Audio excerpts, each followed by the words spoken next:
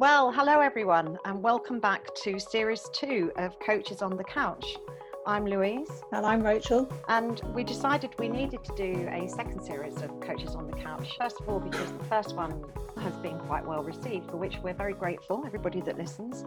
And secondly, because there are still lots of interesting people that we haven't had an opportunity to speak to. We're really delighted to have as our first guest on this second series, Joe Morris of Morris & Company, an architectural studio born, as their website says, in 2018 as an evolution of Doug and Morris Architects. Morning, Joe. How are you? Thanks for coming Morning, on. Joe. Morning. Looking good there in that self-contained, wonderfully constructed Zoom pod that you have going on there.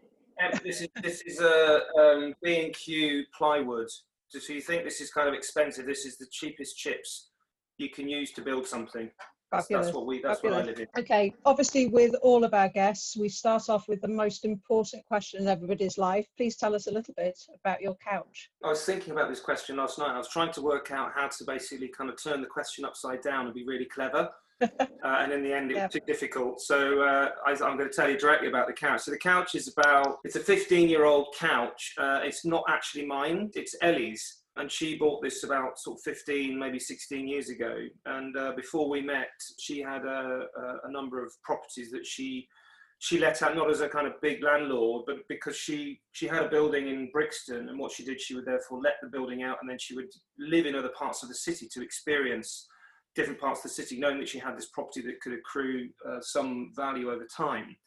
And so what ended up happening, that the sofa stayed in the flat in Brixton, and the sofa now has its own story that we obviously will never know, because obviously sofas can't speak, or couches can't speak. So there's this hidden narrative in this sofa or couch of sort of 15 years worth of people sitting on it, some of which we might know, friends that we've never met. And it's now the kind of place where I guess Ellie and I come back to each night. It's the kind of our social glue in a very, very small, pokey building in Hackney Road. And it's a sort of grand kind of, 3-seater. You could probably get 4 or 5 people on it. And we reflect on the day that's passed, and then, we talk about what's going to happen in the sort of days to come as well. Well, it's given me a warm and fuzzy feeling. I like the idea of I like the idea of a reflective couch that maybe does some reflecting with you. Well, and the phrase social glue. Yeah, that's it. Yeah. Okay, so quick formal introduction, although I'm sure you're well known to most of our audience. You trained at the Bartlett. You've been in professional practice for 20 years, including the early days at AHMM, 14 years at the practice that you co-founded, Doug and Morris, until Morris & Company came into being in 2018. And so many amazing projects, Joe. I mean, the one that always springs to mind when I'm thinking about the practice is the pink-hued office building at King's Cross, the gas holder building. But what's current? If you were to highlight a few maybe of the current schemes that you're working on at the moment, which would you highlight as particularly important to you? I mean, it's a difficult one. I'm sort of going to answer in a slightly different way, rather than it's the 3 projects. It's just kind of the general sense of what kind of practice looks like, and then what that looks like in terms of projects. But I think it's the same for everyone. Well, I hope it is anyway, because if it's not, then I'm doing something incredibly wrong, which is it's this kind of continuous, kind of hard, relentless, debilitating, fatiguing profession to work in. There's very little day-to-day euphoria. It's a constant process of attrition, and more so now than I think it's ever been, really. And it's the reason why we stick with it is because I think we're obviously seeking to be engaged with things which affect all of us. So this idea of kind of the social, cultural, economic, environmental positive impacts one can make on the environment around us. That's why we're sort of in there somewhere. So it's not a practice, or it's not a profession one goes in just to earn money, because there isn't much really, and everybody's sort of desperate for that. It's one where you creatively add positively to other people's lives. And that in some ways is across kind of all sorts of different projects. And often it's not really about the end result. Often it's not about the fact that you built something. I think more important, it's about the journey from getting from the moment where someone opens the door and you're standing there and you're talking about the potential for a project, and the time it takes and the people that engage with that process up to the point where you hand the key over and beyond, that's the thing which I find the most exciting. And, you know, as I'm talking now, I often talk about, when I'm talking, my hairs stand up and they're doing it now, when I just genuinely think about all those sorts of stories and all of the energy, the heartache, the excitement, the time that people put in, and more so the fact that most of the effort that goes in isn't really talked about. So, for example, you're here talking to me, but I'm absolutely nothing without not only the team that works for me, not only without Ellie and, you know, my previous relationships and previous professional relationships, the practice itself, consultants and clients. You know, it isn't me, it's the kind of me part of this kind of big cog. So when I think about the projects that are on the board, which are exciting to me now, in some ways all of them are, because all of them are part of this sort of, you know, none of them are kind of the high profile stuff that gets people's appetites, you know, whets people's appetites because it's got certain material or certain look. Our projects are all about people programming, or kind of, you know, this sort of, the idea of serendipity and encounter and people and stories and narratives are kind of what the buildings are about, and therefore everything constantly is this thing. So yeah, we're doing offices, we're doing schools, we're doing housing, we're doing small houses, large houses. We've got stuff on site, got health centres, we've got small community infrastructure. We're working for the likes of Goldsmiths, Ballymore. You know, it's like, you know, down here we've got a little Goldsmiths thing, which is the new enterprise hub in New Cross, and then, you know, up here we're doing 50-storey residential towns of Ballymore and Canary Wharf, and it's like anywhere between those two things on my screen is what we're involved with, and every single one of those is massively heartfelt and massively important. Yeah, that's really interesting, and I think what came across in what you've just said is something that it comes across when looking at your bio on your website, which is, and of course we know, and people listening will know, that you're really active outside of the actual work that you do as Morrison Company, whether that's lecturing at home and abroad, or sitting on design review panels, or speaking up from whatever platform you can find on a range of issues, from quality architecture to inclusivity and diversity, and of course veganism, of which you're a passionate advocate.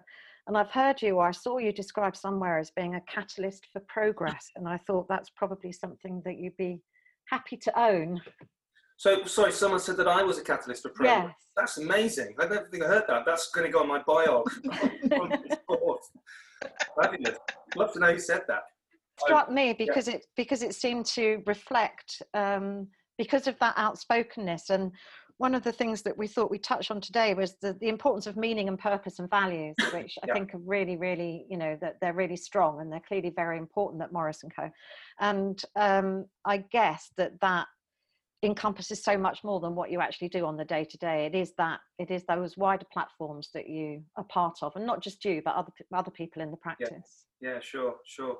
Yeah, I mean, it's I'd say a funny thing, really. It's and it's a really difficult one for me to kind of orate, because it's so nebulous. Once we went vegan, suddenly it's sort of, veganism is a sort of very easy thing to think about. It just means that you stop eating meat, and then you realise actually it's not about stop eating meat. It's about stepping as far away from any exploitation of any other being that you possibly can, and that's generally animals. And then once you're in that mindset, it's like taking the blue pill or whatever, or, you know, being uncoupled from the Matrix. Keanu Reeves in the Matrix, where you generally start to see everything in a completely different way. So including the idea, architecture, everything, you know, architecture, everything, like the whole way that you walk, talk, breathe, look, read, think, engage, communicate changes, because in the back of your mind there's this feeling that something isn't quite right. So for example, you know, really simple, you walk in a supermarket, if you're not vegan, you don't really flinch at what's in the aisles. You don't actually understand what's in most of the products. Most of it has got some sort of animal product in there somewhere. As soon as you go vegan, then you kind of actually, a supermarket is pointless to you anymore, and you don't visit that. And actually supermarkets are also social spaces, and they're on the high street. So actually the way that you read the high street changes, etc., etc. You know, my daughter also has, she has a condition, a kind of lung condition. She's got cystic fibrosis, and so, you know, I'm a strong advocate for cycling and walking and being fit. And, you know, the amount of vitriol you can see on things like Twitter and Facebook, where you have two camps, which is, I'm either a cyclist or I drive a car. And if you're on the other camp, I hate you with real passion. And yet we all know that cars are essential, but at the same time, they destroy spaces. You know, they bring noise, they kill people, they kill more people on the roads than other vehicles, cars and vehicles and lorries and so forth. And they pollute, and pollution is a massive problem. And if you've got a school near a main road and people are driving cars unnecessarily, should you not say something about it? And I think you should. And it's really interesting, that connection to place, and that how that thread of making a decision to become vegan, suddenly seeing it absolutely everywhere, and then the thread that carries through to your design ethos and practice. As you said, the connection to supermarkets don't mean the same, which has consequences for the high street. Moving away from car ownership has consequences for the design of public realm and highways and the juxtaposition of buildings. I hadn't really thought of it that way before, Joe, so I think that's really interesting. And how does that go through the practice? I mean, how, you know, you've got 50 people working for you. How do you build that cohesion of approach and belief amongst those 50 people, or do you not? Do you just let them have their own? I could be really authoritarian, but I'm not. And you know, hopefully this will come across as the, you know, I'm very much and I think this is the difference. I would like to talk about the difference between what we were as Douglas Morris and what we are as Morrison Company.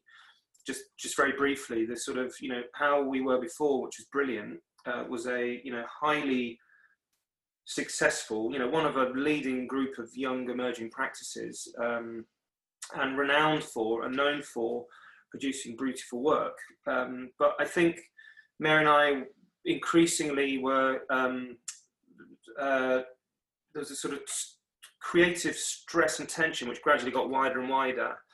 And not to say that any one camp is better than the other, it's just a difference of kind of approach. And I think my overarching pervading sense of responsibility was to people.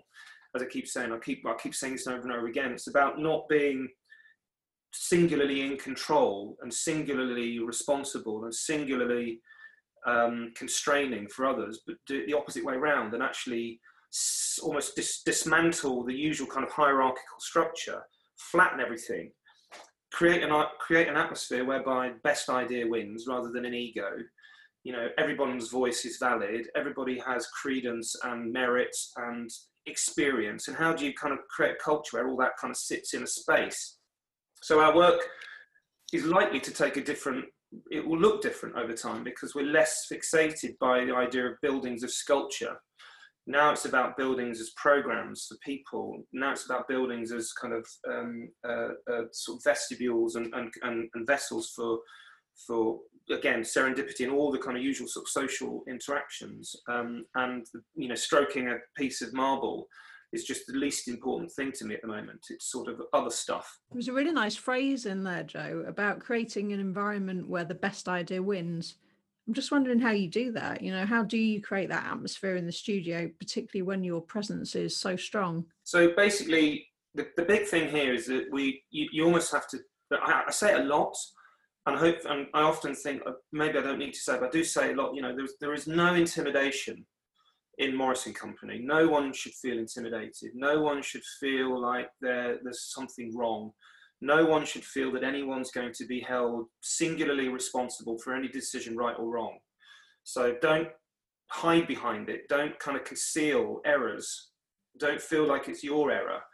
The practice creates the environment within which for people to work. So it's our responsibility as the kind of leaders of the practice to create the right environment to allow people to do the thing which they're interested in doing. And if they get that wrong, then it's kind of my responsibility, not theirs. So I sort of basically, everything sort of stops, all the bad stuff, I kind of try and soak it in, which basically liberates people to basically explore, hopefully with a bit more abandon, different ideas. What's interesting is on a personal level is that I've gone from being a person 20 or so years ago where I was in and underneath every single detail, everything, drawing it, thinking it, only one way is best, so I've got to do it myself. And Mary was very much similar to that. to now being in another blended center. So I kind of do almost nothing other than to talk and coach and mentor and to direct. And it's like, I'm now the kind of person that sits in the background and say, well, that thing you've just done there, that's really cool. Maybe we do it like this. And there's another one over here. And oh, by the way, that team's looking at this thing. Maybe talk to Rob and you talk to Annalie and da-da-da-da-da. And suddenly all these things start to overlap. And so my thing now is just about making sure that you kind of conducting the strings and just, it's the orchestra, which is the thing which people are interested in listening to. And the conductor's sort of in the background, just making sure that the best set of kind of notes comes out of that. And so, you know, that's why getting people in a room, whether it's digitally or physically, it's about getting all of those ideas on the table. And for us to have a really, you know, collaborative, open, accessible and fair process of just going through everything. And trying to find, you know, where the ideas coalesce into the kind of the right sort of strands of thought. It's really interesting, that process, and I've just wondered how that worked and how that started, because obviously it's an evolution of kind of letting go, if you like, from having to have control and be involved in every little detail to, because it doesn't it's not something you didn't just wake up one morning and thought, I need to let go of some of this work, or I'm gonna kind of die of overwork, or people aren't going to flourish. So it has to evolve over a period of time, doesn't it? And I wondered how that. Well, I've been, you know, cards on the table. I've been feeling really odd this last few weeks. Again, but it's up to you whether or not you put this in or not. But I thought it's quite nice to talk to people about stuff, a bit of therapy. But I've been feeling really kind of outside of my skull for 2, 3, 4 weeks. I can't quite put a date on it or a number on it. And I've been feeling strange senses of vertigo and sort of falling. And I think, you know, I just thought, you know, I've got an inner ear infection, so that's the problem. And, you know, I've had a few tests and it turns out that I haven't got an inner ear infection, but actually what I may be suffering is extreme anxiety and stress, which I've never really had an experience, physical, you know, first-hand experience of. But I've always felt like the person that, as you know, it's like my what status, my kind of, you know, my demeanor is generally sort of like this. Actually, what I think is happening is a lot of this, and I'm not really aware of it. And you know, I talk to Elliot quite a lot about it at the moment, about the fact that I do have mood swings, and I wasn't really aware of it a lot before. And so I've reached out to the team in the last week or so, and I said, look, I just need to get away. I need to leave you for, you know, even if it's just for a few days. Well, I haven't had a break since last August. So it's a year and a half worth of this, 6 months of COVID. And I actually also, where I'm sitting now, it's this, Ellie and I just put together this new sort of vegan restaurant cafe thing on Hackney Road. And we've been living in the building site and building it at weekends. And I'm also working on a Sunday, kind of helping sort of serve customers. So it's like no break. And also tackling and, you know, looking after my daughter and sharing that responsibility with the best that I can. So it's just felt like it's just a lot going on. And I sort of reached out to the team. I said, look, I think I just need to sort of step away for a bit. And one of the directors, Keir, offered, you know, he's also he's a very strong sort of family chap, reached out and said, you know, Joe, you've built up such a strong team and such a strong support structure that you shouldn't worry about that. And I think that's the thing that I guess I'm, you know, in response to your question, it's just how it's been built up over time and how the support structure and the network and the people and the understanding has been effectively kind of built into every single person has made it easier for me to kind of do this sort of step back, because I know that everybody gets it. Thanks so much for sharing that, Joe. It's rare for people, I guess, to be so open with their mental health like that. And so good to hear that the team's so empowered, with the values so firmly instilled that they and you feel confident.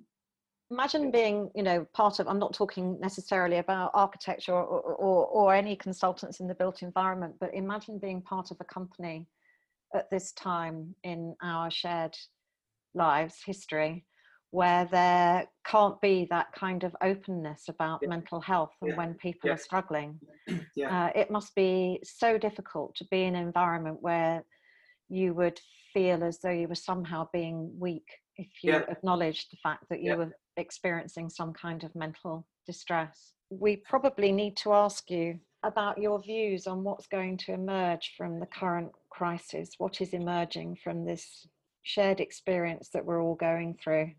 Not just for you, but for, what do you see emerging also for you? Yeah, I mean, we've been doing a fair bit of work in the background. I wouldn't call it research, but it's certainly reflective, where we're looking at how, the home, up until now, I think maybe you see it the same way as me, but when people talk of home, it's a silo. It's about homes and access to streets and kind of green space. It's over here, and over here it's like what are the kind of modes of working in offices? But actually, you realise that the two are the same diagrams, so the same problem. Particularly with issues of permitted development rights and sort of zoning, planning law, and all those sorts of issues, and potentially this sort of growing need to be aware of the positive impact that kind of retrofit first has on lowering the kind of carbon issues that kind of developing kind of cities have. So it's sort of the overlap is, I think, what's going to happen, and it's about the tangible interfaces and overlaps between work and living, and where you work and where you live, and how buildings are reused over time better and better and better, with technologies gradually inbuilt and creating flexibility and durability to enable people to have a more responsible but also self-curated pattern of life. Because at the moment it feels to me that actually what we're all doing, whether or not we really acknowledge it, is that we're part of a sort of factory system of clock in and clock out pre-COVID, whereby the only way that your time is valued is by your presence rather than the output generally. So, if you're at your seat, then you're seen to be working. And when you go for lunch, people are aware of your absence. And when you clock off at 6, that person's gone away early again. But when you remove all of that and you do the work process from your own living room, the visibility is gone. So actually now you're in a different place where it's just a sort of place of trust. And actually it's about the output again. It doesn't matter when you do it. It doesn't matter how long it takes you. All that we're interested in at this moment is, have you enjoyed the experience? Is the work good? And are we achieving the deadlines that are set by the clients? And then how we get there is constructed around individual teams and their own working methodologies. So somehow it feels like we're in the future, because without COVID, and I think this is the very positive part of it, without COVID, I don't think we'd be here. I heard on one of your other podcasts, I was listening beforehand, if I can name drop Ross from Hutchinson & Partners, and a personal friend, and we've collaborated in previous practice when we worked at HMN. He talked about this as well, about the sort of the difference that flexible working has, and the kind of perhaps the cynicism or the kind of resistance he had to whether or not it works. And now you realise that all of those fears were kind of unfounded, and actually you can effectively reinvent practice literally on the flip of a coin overnight. You can sort of say, we did that day and we're now doing it this day, and we'll keep doing this for as long as it takes, and actually we may never go back to what it was before, and why would we? And suddenly this is great, because now we're forced into this experiment, and we're living the kind of this social experiment. I've talked a lot about it. I did an Architecture Foundation part of the 100-day studio, and I talked about this, the fact that we are part of this social experiment, the biggest global social experiment ever conducted in real life, real time, with actual accountability daily. And I think that's for me really, really exciting. I think we're coming to the end of our time with you, Joe. That's such an interesting conversation. Thank you so much for joining us. It's my pleasure indeed. Good to see you both. Yeah, really good to see you.